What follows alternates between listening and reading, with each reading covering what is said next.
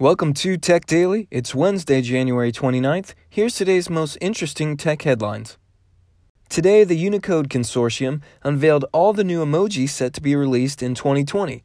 Among the updates, you'll find a black cat, ninjas, a plunger, a truck, yes, finally, a pickup truck, a smiling face with a single tear, which I gotta say, I'll be using the heck out of. It's got a real "this is fine" vibe to it.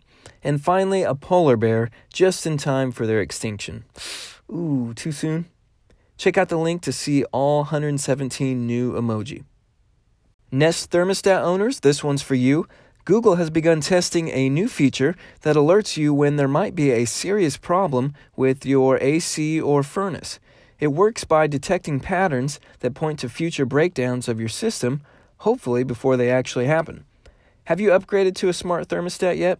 Let me know on Facebook. You can find our page by searching Tech Daily Podcast. So there's this app called Text Now.